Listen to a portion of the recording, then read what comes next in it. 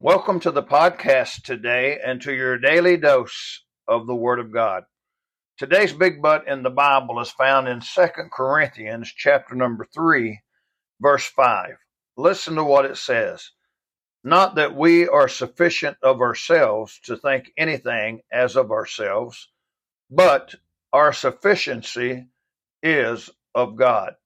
Today's big but verse is a warning to us today. Today, we think that we are sufficient in ourselves. The liberal, modern, woke, Laodicean church age in which we're living thought they were sufficient in themselves. Listen to what Jesus said about them in Revelation 3:17. Jesus said, "Because thou sayest, I am rich and increase with goods and have need of nothing." You know, that sounds like they were pretty self-sufficient. But listen to what Jesus said. Jesus finished that verse and said, "And knowest not that thou art wretched and miserable and poor and blind and naked." Wow.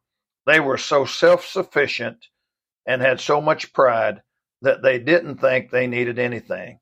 Yet Jesus said to them that you're wretched, miserable, poor, blind, and naked. Notice Jesus said, "Thou knowest not." You know what, my friends? That's exactly the age in which we're living. You try and witness to people and tell them they need to be saved, and it's like many laugh at you and say, "I don't need anything." Well, I'm sufficient in myself. I have all that I need. Oh, how blinded and deceived Satan has so many today.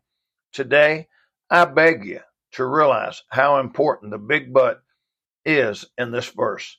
It says, "But our sufficiency is of God." Remember what the Lord said to Paul in 2 Corinthians 12, verse number 9? "And he said unto me, My grace is sufficient for thee, for my strength is made perfect in weakness.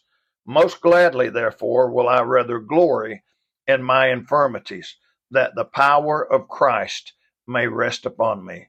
Oh, Christian friend, today, realize that God is sufficient to take care of you. You don't have to be sufficient in yourselves. Why?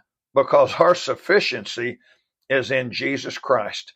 That means that Jesus is adequate to take care of us. He has the possessions and power to do it. Praise the Lord. Oh, what a Savior. Today, let's begin to realize that we don't have to be sufficient in ourselves and begin to realize that our sufficiency is in Jesus. May God bless you today.